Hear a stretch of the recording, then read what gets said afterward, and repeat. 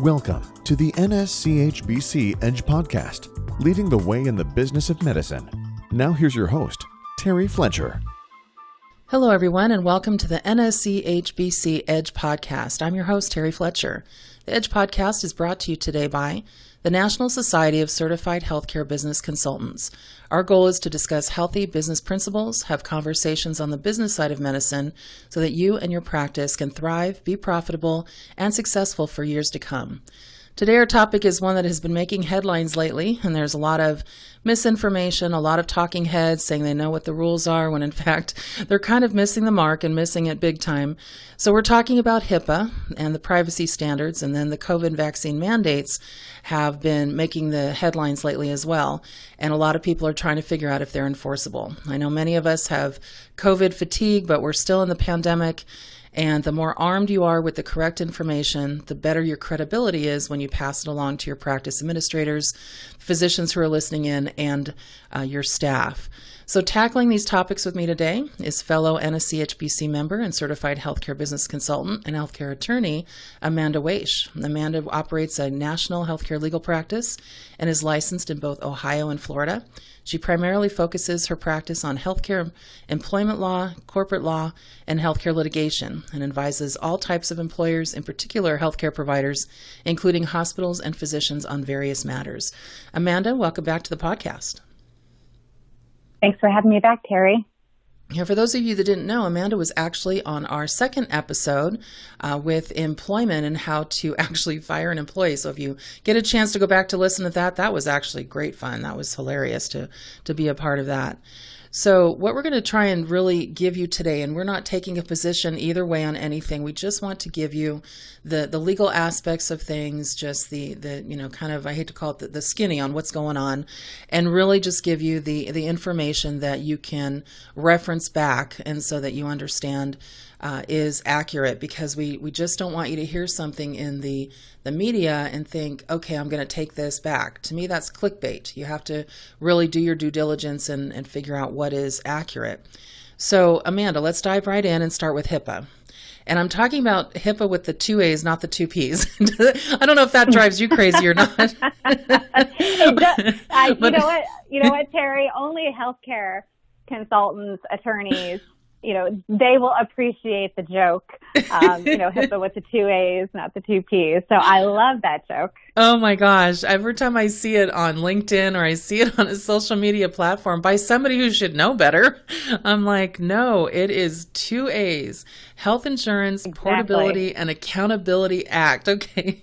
And so it's just interesting when we see that. I'm just like, okay, you guys, right away, it's that typo. It's kind of like when somebody sends me an email and my name is in my email address and they call me Terry and it's Terry. It drives me crazy. So here's what we want to. Yeah, I know. It's like, pay attention. So I've seen so many sound bites, and you and I talked prior to the podcast that we're doing now, but from professional athletes, actually some politicians, and just average people citing that HIPAA, again the HIPAA, when they do not want to give their COVID vaccine status or answer a medical question from somebody who's asking it, saying it's a HIPAA violation. Have you heard the same thing, and can you speak to that? Oh, Terry, have I ever? Yes.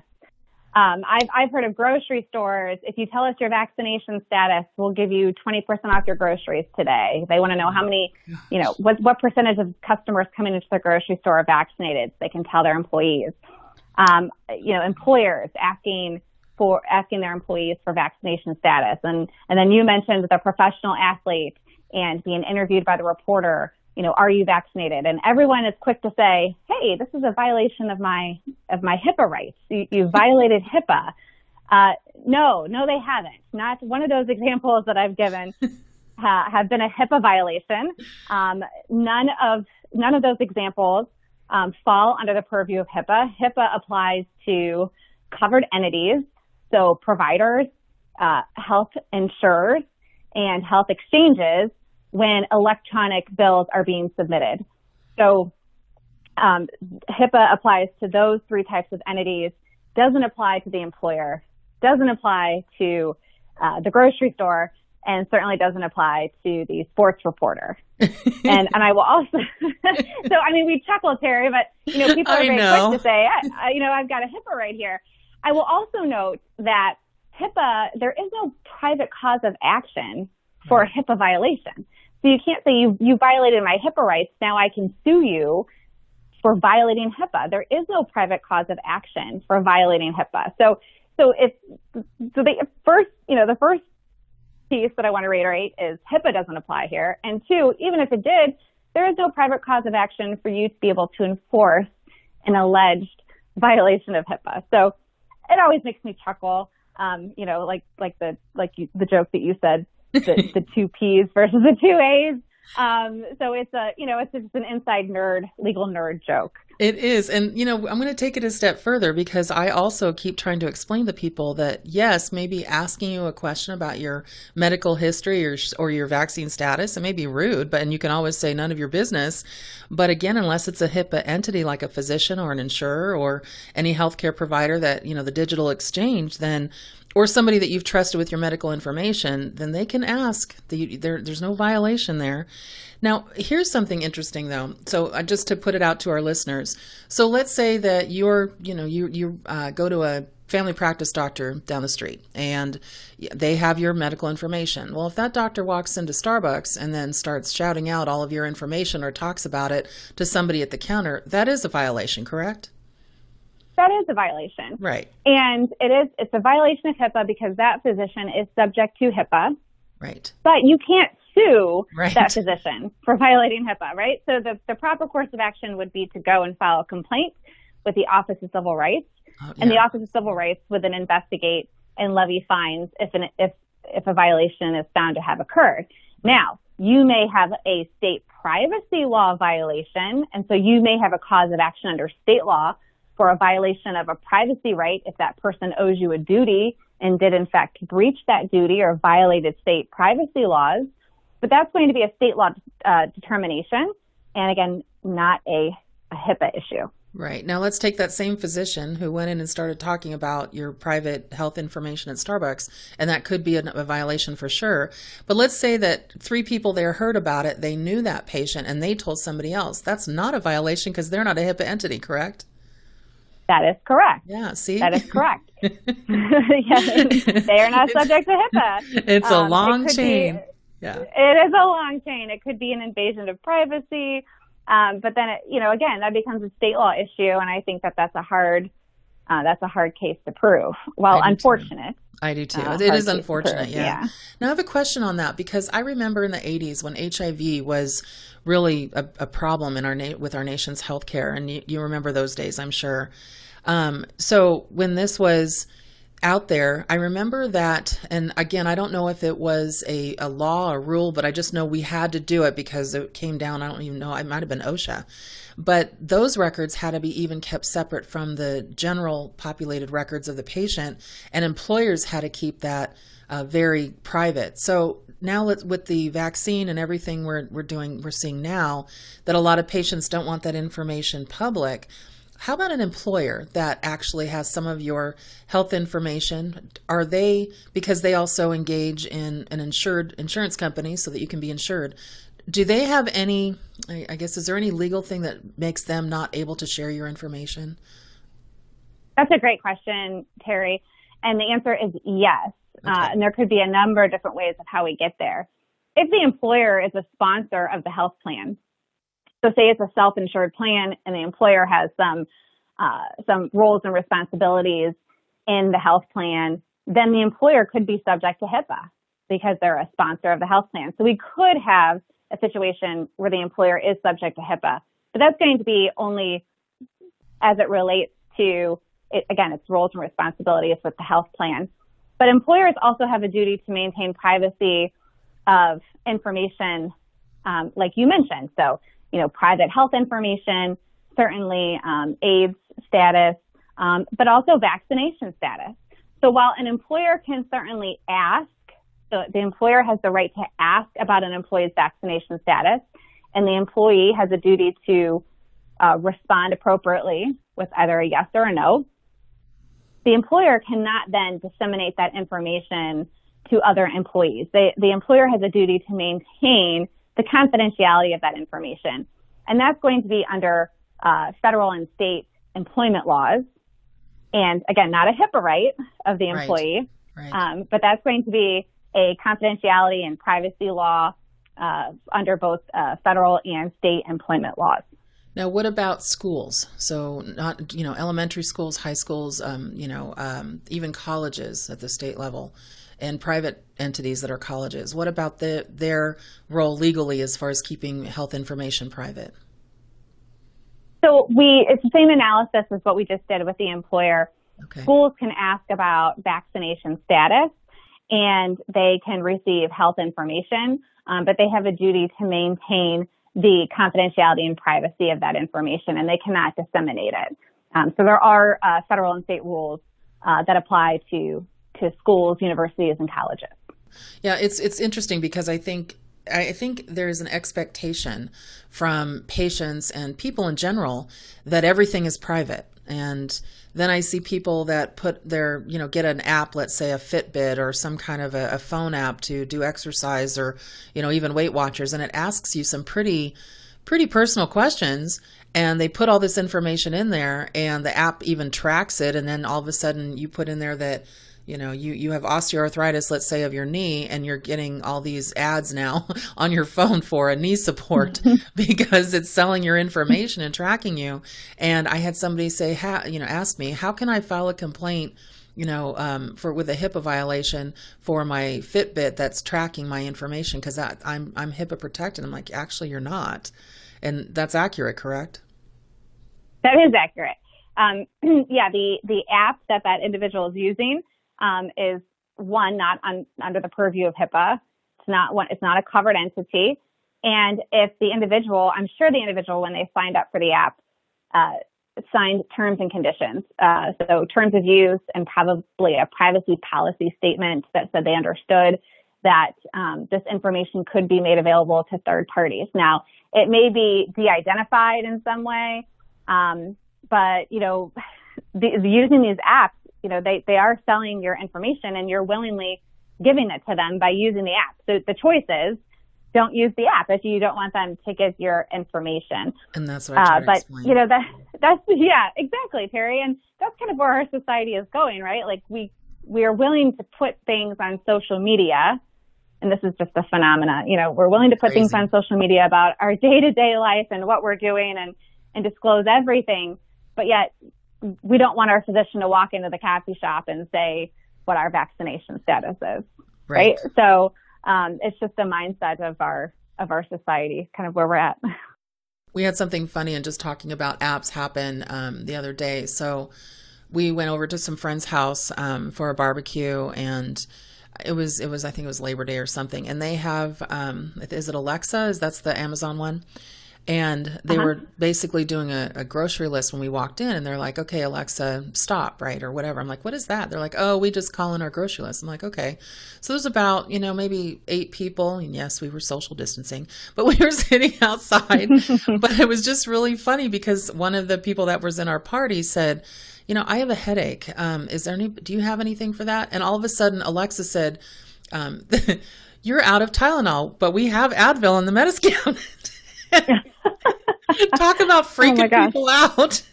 Right? Exactly.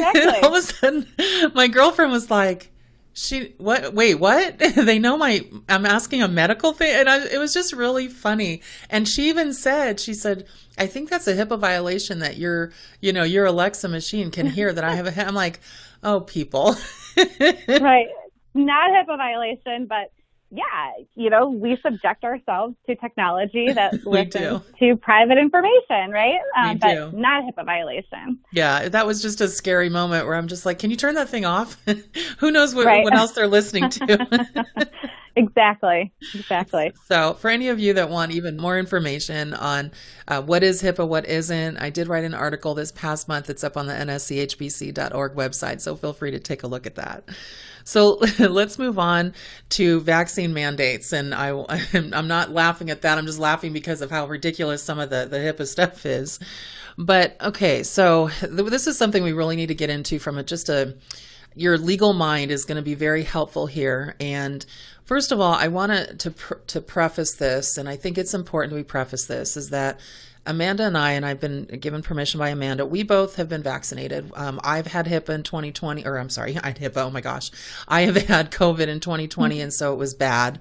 And so, it was recoverable, like most people, it can be recoverable, especially under a certain age if you're healthy. But I didn't want to get that again, or at least I wanted to be able to have a more mild case of it. And so I did get vaccinated, and I know Amanda said she is too. So in what we're going to talk about as far as the mandates, we're not taking a stand either way on this. We are middle of the road. We're just giving information, and we know that this topic has been out there, especially since President Biden did a lot of, or has signed an executive order for some mandates. So as we dive into this topic, just keep that in mind, is that we are proponents of making sure everybody's safe and hopefully makes the decision for the vaccination. But that is up to you. So now let's move on to really talking about it. So prior to the executive order that President Biden signed, basically saying that all employers over 100 employees mandate vaccines, and it was a very strong mandate. Many companies already did it. A lot of healthcare entities did it, hospitals, some physician practices, they were already doing it. So my question to you is, what is the legal enforcement of this executive order for private companies with a virus that for people over 75 with comorbidities can be terrible and deadly? But for under that age and otherwise healthy patients, the CDC has said it's a 95 to 97% recovery rate. So it seems like a stretch to me to be able to enforce that. But I want the legal opinion, and I think so do our listeners, to figure out what can they enforce and what they can't. What can't they? Sure, Terry. So inquiring minds want to know. I can't state for certain how the courts would come out on this, right? But I can say that we do have some legal precedent. One of the more recent cases actually came out of New York, where there was a smallpox outbreak in the Bronx, and the local health department mandated smallpox vaccine for the entire neighborhood. And that was just a few years ago, and a court challenge to that mandate was upheld. And so it was upheld that the health director could mandate the smallpox vaccine for purposes of the greater good and to stop the spread of the communicable disease. So we have that recent case law just a few years back. We have some other favorable case law where vaccine mandates were upheld. And so I think that a legal challenge would have, a tough hill to overcome, given the case law that we know that is out there.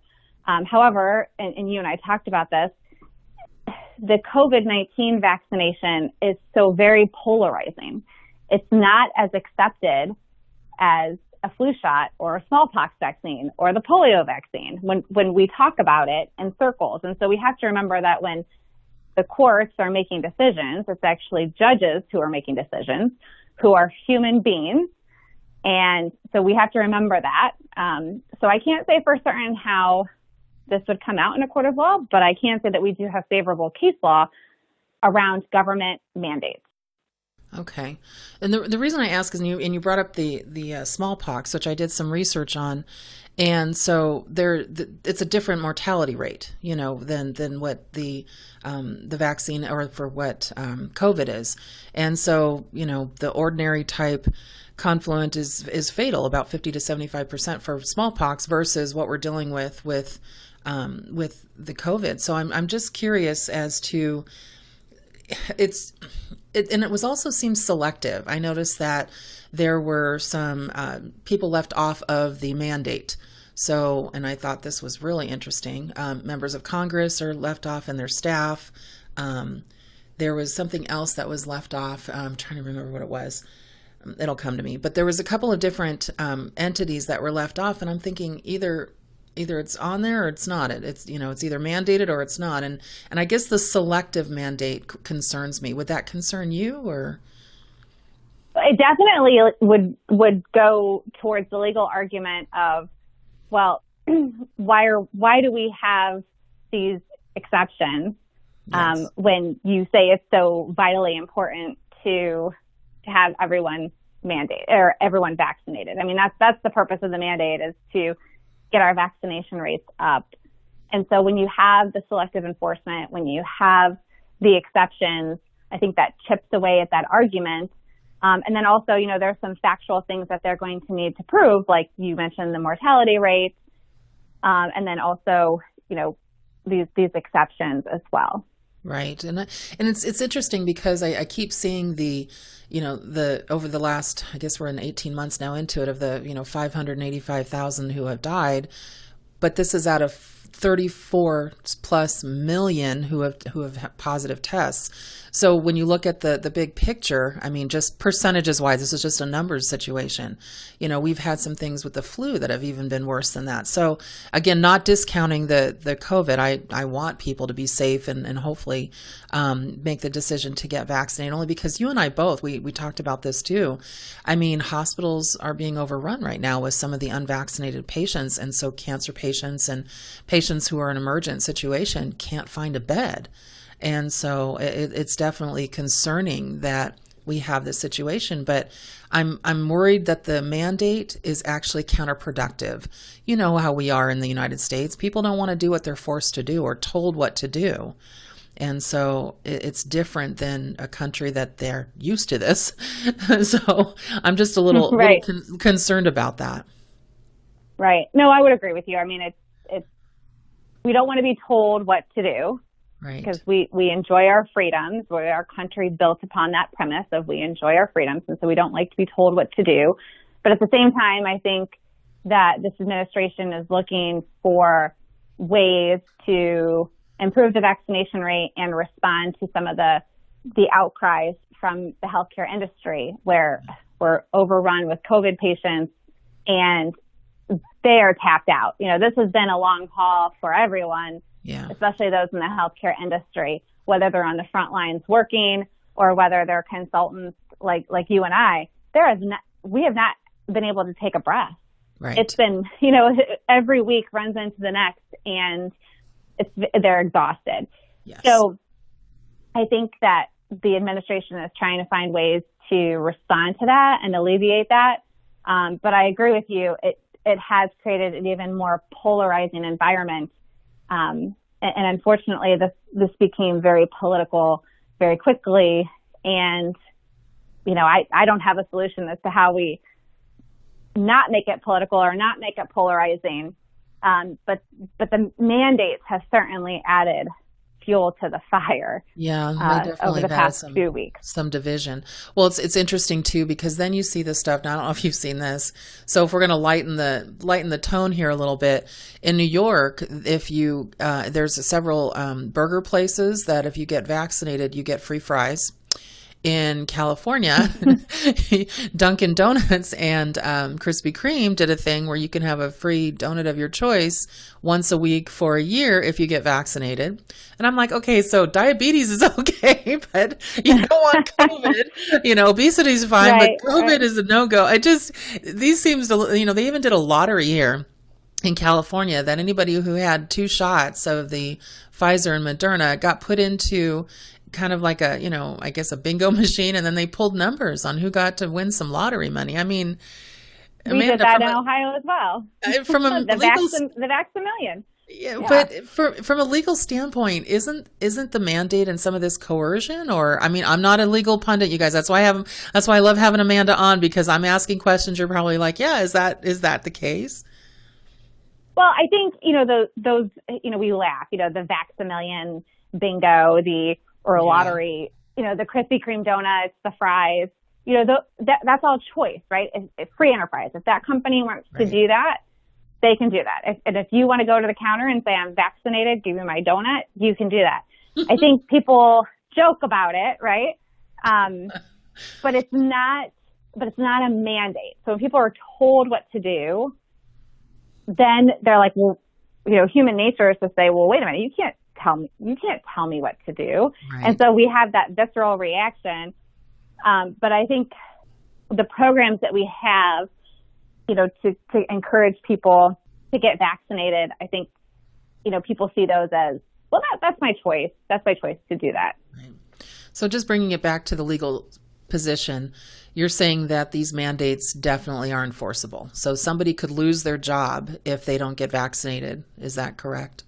Yes, as of now. But however, I anticipate court challenges, and who knows what could happen to this mandate. Now, we are just at the beginning of this. I know. Right? So we saw the mandate come. So there's two types of mandates here when from a healthcare perspective. One is the mandate that came from CMS, right, talking about nursing homes, and then later on other institutions that must vaccinate their workers as a condition of participation. I wish they were clear on that, because I got a lot of private practices that are we one of those entities, and they weren't listed, but because it said right, quote unquote other, they were really worried. Right, and we do not have any guidance. When that mandate was announced in August for the skilled nursing facilities, we were told that we would have regulations sometime in September. We don't have them yet, but we have another mandate that says, okay, these other institutions, and there is a gray area. Well, how far does that other go? We certainly have Part A institutions being included, but we also have some Part B providers that were listed, like in ambulatory surgery centers. Right. So the question is, well, what about all of these other Part B providers that weren't specifically listed? And so, that mandate, which would be a condition of participation in Medicare, is a different challenge than the 100 employer mandate. And how is that going to be enforced? And again, we've got rules that are supposed to be coming from the Department of Labor, but what will those rules look like? How will they be enforced? We've got a long road ahead of us with both mandates. But I will say it's interesting because for Medicare, at least, there's no condition of participation that requires proof of vaccine or, like a flu shot or tuberculosis test or anything like that to participate in the Medicare program. Right. So then that's what I think a lot of providers right now, they're saying, so I could lose my participation status as a provider with Medicare if I'm personally not vaccinated and my whole staff within my quote unquote practice entity. And I said, all I try to explain to them is that is a possibility, because right now we don't have exact guidance on that list. Is that an accurate way to put it? That's an accurate way to put it. Okay. And again, I think multiple challenges coming, because why this vaccine? Why this disease? Now I have plenty of clients that require vaccines to be employed there and require the flu shot every year. And so individual, and I have plenty of employers, healthcare employers that require the COVID vaccine, but it's up to the employer. Okay. And we have not seen it be a condition of participation in Medicare. Okay. Well, and this has brought up another thing about the vaccines, and this is another legal situation I was wondering if you could speak to. You may not even know what this could be, but it would be interesting just to get your opinion on this. So I'm now seeing physicians who are saying they won't see or treat patients who are unvaccinated. And I actually had an argument with a physician on LinkedIn over the weekend, and I usually don't run into these things, but as far as I'm just like, let everybody just, fight it out. Why do I want to get involved? But this doctor was so adamant about saying he will not see unvaxxed patients. And I kept thinking of the firemen who go into a fire. They run into it. They don't run away from it. And there is a risk in the profession that you choose. And so if the vaccines are safe and effective, and I asked the physician this question, I said, so you're vaccinated, your staff is vaccinated, and you require an unvaxxed patient to put on a mask when they present to your practice, how are you saying that you're at risk? So I'm just trying to figure out from a legal perspective, since you're here, is that something they're allowed to do, to say, I won't see you because of the, like you said, you actually brought up a really good point, this one vaccine where they don't require it for anything else? Right. So, I think that's going to come down, I think, to state licensure laws and code of ethics as to what the physician, what duty does the physician owe to the patient. And I think it will largely depend on, too, whether the physician has a physician-patient relationship with that individual. Right. So, everybody's been citing the Hippocratic Oath. Unless that is codified at the state level into your licensure rules and regs. I think it's going to come down to the duty that the physician owes to the patient. Certainly, the physician has the right to say, I'm not going to enter into a physician-patient relationship with you, and they can cite any reason as long as it's not a discriminatory reason. And right now, vaccination status is not a protected class. Okay. Similarly, they could say, we don't treat. It's like the orthopedic, specialist. I do hands, but I don't do feet. So don't come see me if you've got a foot problem. If you're positive for tuberculosis, you can't come into our office. You've got to go somewhere else. So there are parameters that the physician can set up to protect office staff. But I think what it's going to come down to, or to stay within their purview of their specialty and the services they provide. But I think what it's going to come down to is that if they have a physician-patient relationship with an existing patient, and that patient chooses not to get the vaccine and they're left without medical care, that could be a violation of the physician's duty. And I think that's where we may see this go. That's what I was thinking, because it was actually, that's kind of where it went with the discussion I was having back and forth with this physician. And I said, well, I maybe see your argument with a new patient. Okay, let's just give you that. But what if it's one of your existing patients? And, you can't, I did read the Hippocratic Oath. I found 4 different versions. It's funny. I thought there was only one version, and it really doesn't address this, which is kind of interesting. You might think it did, but it kind of doesn't.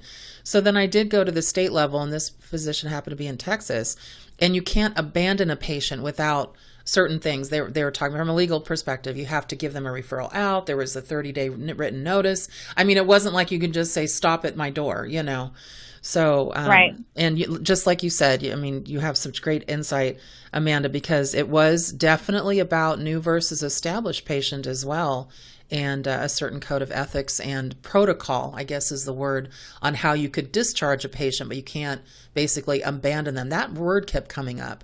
So, right. In a lot of the state rules. So the reason we're talking about this to our listeners is because these have been, and I love that word, polarizing. These have been really in, not just on social media, but in the news. These doctors are doing this, and and it seems like there's so many people saying, well, everybody has a right to protect themselves. Well, that's correct, but the whole point of the vaccines is to make people comfortable if they're hesitant to get them. And if you won't even see a patient who's unvaccinated, and at least find out if they've had COVID, because there is some, a little bit of immunity there from what I'm told, see if there's something there. But it seems like it's counterproductive to we're just going around in a circle here. So just trying to get everybody to at least talk to their doctor about it. So. Absolutely. And I think we all have to accept too that there is no right answer. Yeah, right? And yeah, exactly. We're not going to make everybody happy. And at some point, we need to be comfortable with being uncomfortable. Yes. And that's really hard for humans to do. So that's what I keep telling myself, for the past 18 months. It's like, okay, let's get comfortable with being uncomfortable, because we're going to be here for the long haul. Yeah. For those of you that remember the 15 days to stop the spread? When was that? Like 18 months ago? That was a long time ago. That was a long time ago. I keep thinking about those times where we're like, oh my gosh, yeah. So, and now for those of us that have been ordering dinner in, we need to stop doing that. It's time to go out and go to a restaurant. Actually, you might find this, I don't know, you might go, okay, Terry, that's a little bit much. Or you might find this amusing, or you might think, well, that's interesting. So my husband and I went to a restaurant recently, and they said, can we see your vaccine card? My. And I was like, wow, okay. I said, sure, can I see yours? And I would like to see everybody in your kitchen as well. I go, I have mine with me. So does my husband. I go, can I see yours and everybody who works here? Just line them up and we'll be happy to show you. And she goes, well, I don't know if we all have them. I'm like, well, then walk away. Right, exactly. Don't ask me for mine. Yeah. So, I mean, it's a two-way street. Like I think that's what we need to, as human beings, just remember, is that it's a two-way street. I respect you, you respect me, and it's just about being respectful and Exactly. It was being funny because decent. the manager comes over and he was a friend of ours because it's a restaurant we frequent, and he goes, "That is the funniest thing I've ever heard." And I'm like, "I'll show you, but I just wanted you to realize that you're going to have somebody like me come in that isn't as nice as me." And he goes, right. so we showed him, and he showed us his, and he showed us like, I think we saw 3 employees, but he goes, "We're going to make sure that everybody has theirs because he goes, that was a great thing to hear." And I go, "Really?" He goes, "Yeah." He goes, all of a sudden I went, "Wow, what if everybody did that?" I'm just like, well, right. Exactly. That's a good story. I'm going to have to use that now. In Ohio, we haven't gotten to that point where I'm not aware of any businesses that have asked for vaccination status or proof of a vaccine card. But if that arises, I will definitely remember that. Well, my husband bought us, and it was a surprise for me. So since our 20th anniversary was right when HIPAA hit, and then 21 also. So we just celebrated their 22nd anniversary, and he comes in to me about a month ago and says, "Hey, would you like to? We want to go to Hawaii." And I always speak out there at a conference every September and for AAPC, and it's been canceled the last couple of years because of that. So I've been doing virtual for them. And he knows I love where we go. It's, 4 Seasons Oahu. And I just said, "Really?" Now here's my husband. He goes, "Yeah, because the Steelers have a bye that week. It's all about football, right?" And I'm like, "Oh, geez, Tom, really?" And so, but I was talking to a friend of mine who went to Hawaii, and she said, didn't matter what restaurant, what hotel, wherever you went, you had to show your card. She said her card got frayed because she took it out of her wallet so many times and showed it. Yeah, so we're contemplating. I'm still on the fence because I was thinking I wasn't going to travel till 2022. But here's the other thing, and this is probably speaks to what you've seen. I can see you might eye roll at this with talking about being an attorney and seeing what people are trying to get away with. We're noticing that people are with the fake, vaccine cards, which people, what are you doing? But there was a family that tried to go through the security in Hawaii with 4 vaccine cards. I saw that, yeah. Well, how they got caught because they had them for their kids who were too young to take the vaccine. So. Right. And weren't they misspelled? Didn't they misspell Moderna too? Yes. Oh, yes. So, yes. If you go to that length to do a fake ID, you gotta do your homework. Right? I know. You gotta make sure that we never said criminals were smart, but oh my gosh. Right. When they said, put in a little extra effort. Put a little extra effort. Yeah, no kidding. But oh my gosh. Well, and I don't know if you saw in the OIG just posted something on LinkedIn. I follow them on there, and they said there was a physician who was creating the fake vaccine cards, and he was selling them for $10 each. He did 120 and then they found it in violation. Amanda, how much money is that he just lost his license and he's going to jail? $120. Is it worth? Yeah, I don't think it's worth it. Yeah, that's just ridiculous. I mean, what are you doing? There's a reason for this. Now, I am surprised that the cards are they remind me of when I was in elementary school. Remember we had to fill out those cards for our immunizations. So I am surprised in the digital age, they're just so pedestrian. I guess that's the word I'm looking for. but I mean, they're so easily reproduced. That really scares me.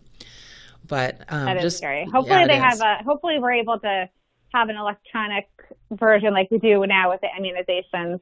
Yes. But the problem with COVID is that we're making we're flying the plane as we build it.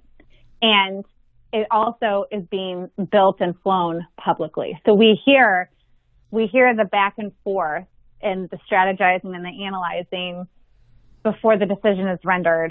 And then, things change. So again, we're flying the plane as we build it. And, it's good. More information is good, but then, that leads to the discord and the discontent with, decision making. And right. Yeah, it's just it's everything, and then the politicizing of it and how this is treated differently than other, outbreaks we've seen over the past few years. It just makes it a mess. It does. And just for our listeners out there, one of the things I hope that you take away from our conversation as well is, and again, we're just trying to give you some legal perspective, some, perspective based on what we're seeing in the industry as well. But remember, nothing is black and white. I mean, did we know there was going to be variance? Did we know there was going to be the Delta, that things were going to change? You're only as good as the information you have today. And so, anything that we talk about, and gosh, Amanda, you as an attorney, you probably see things where, oh yes, I'm using this today, but this case law just came up that could contradict what we do tomorrow. So. Absolutely. And Terry, this podcast should come with a disclaimer that whatever we talked about with respect to the mandates and the rulemaking, and it could all change tomorrow. Exactly. Exactly. That's the legal disclaimer that I have. But, for employers that are looking for some advice, and for the healthcare providers that are looking for advice, my advice is we're still waiting. We're still waiting, because even though we have these executive orders and these mandates, we still have a long way to go. We still have rulemaking, we still have case law challenges. We don't have a case law challenge because we don't have any rules. Right. So any case law challenge would be theoretical. We have no rules and we have no enforcement. So we still have a long ways to go in this process. Well, and everybody look at it this way too, is, I'm a coder, so CPT, ICD-10, and I also do the audits. I get a lot of people saying, what is the ICD-10 code, diagnosis code for screening for COVID? I'm like, there is no screening. We're still in the pandemic. So you have to wait till I guess we call it an endemic, wait till the pandemic's over, and we're never going to have it completely over, but it can be manageable where we can live our lives without having, constantly be under a public health emergency. And when that happens, when the PHE ends, that's when you can start talking about screening from something that happened before. And so it's really, like you said, we're still in the thick of it to be able to give you all the information as far as, this is the legal black and white. It's like, well, here's what you're probably looking at. So for the physicians who are saying, again, is this mandate apply to me? I would act as if it does. Act as if it does. Otherwise, it could hurt your livelihood down the road. I don't know what if you agree with that, Amanda, but to not be proactive and not to, be heads up about it, I think that could hurt a physician. Absolutely. Absolutely. Physicians need to be expecting that CMS will push as a condition of participation a vaccine mandate on employees. Yes. Yeah. That's what I'm seeing. That they should be, yeah. They put that other in for a reason. Yeah. Well, and it's like the telehealth that I'm doing so many audits for that right now, and for payer audits, and especially some of the MAC payers, because they put it on their OIG work plan. One of the outs that they have within the language of the CARES Act says, as long as you're acting in good faith. Well, I've got practices now that are doing telehealth because, I hate to say because they can, just because you can doesn't mean you should, giving test results that are normal over the phone and charging an office visit. I'm just like, what are you doing? If you didn't do that before the PHE, don't do it now. So, you're not acting in good faith. And that's where they're getting a lot of, physicians and getting refunds. They've pushed a lot of money out. They need to get some of that back. And so, well, yes. And we've talked about that, Terry, right? I mean, yes. The government pushed a lot of money out, already in a deficit, yep. Knowing that the Medicare Trust Fund is dangerously low. Right. They pushed all this money out, and it was like, okay, well, they got to figure out a way to get it back, or at least some of it back. Yeah. And knowing that, is going to be sad. Exactly. It's going to be the year of the audit. There's so many different programs for them to audit. And frankly, I think that they have to. And this is an administration that is likely going to follow the Obama administration. Yeah. That was very heavily involved in audits, and especially in healthcare, and touting the big wins. Right. Right. And we're already seeing it. I mean, and the percentages of just incorrect claims and non-compliance. And so, not to get off topic, but we're just trying to let everybody know, make sure that you are protecting yourself by knowing what's accurate, knowing what the mandates say and what their potential could be for your practice, and always, be in a state of protection, just so that you can, if there's any issue down the road where you can say, this is what we did, and make sure you have it well documented as far as a policy within your practice. Absolutely. So, and Amanda, do you have any last words of wisdom for any of our listeners as far as HIPAA or the mandates or anything? I guess mine would be put it in writing, but what would yours be? Definitely put it in writing, put it in your COVID file. That's, we advise all employers to have a COVID file early on and document everything that you did. Print out OSHA or CDC guidance or State Department of Health guidance that was contemporaneous with your decision making, because we know that changes all the time. But in the event your COVID file is bursting, it's time to probably do sub-COVID files.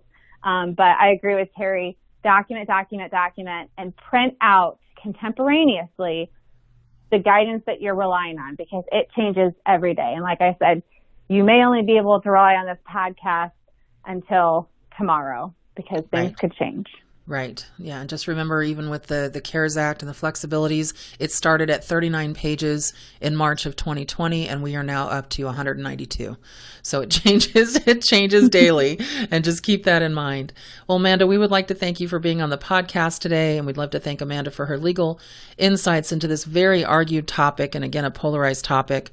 Our goal was to play kind of a devil's advocate, meaning not getting into the politically about anything, but really asking and answering, hopefully, those tough questions that we are not getting addressed in some of the media. So we hope our episode today answered some of those tough questions and armed you with a new knowledge that you didn't have before. So you can reach Amanda at nschbc.org. Go to the Find the Consultant tab and type in her first name, and her information pops up for you. As a reminder to our listeners, the NSCHBC, please go to our website at nschbc.org and register for our fourth quarter Medicare webinar update to continue to get all of the new rules and regulations that have been published over the last couple of months. And we will be discussing the new 2022 fee schedule information and the impact on your reimbursement for next year. Also check out many of our free webinars that we have each month. Again, nschbc.org. So that's it for us today, everyone. Please join us next month for another episode of the NSCHBC Edge podcast. This is Terry Fletcher. Until next time, everyone, make it a great day, a great rest of your month, and thank you for listening to the NSCHBC Edge podcast. Thank you for listening to the NSCHBC Edge podcast. Join us on the second Tuesday of each month as our consultants tackle the complexities of navigating the business of medicine. You can reach us on the web at nschbc.org. The National Society of Certified Healthcare Business Consultants.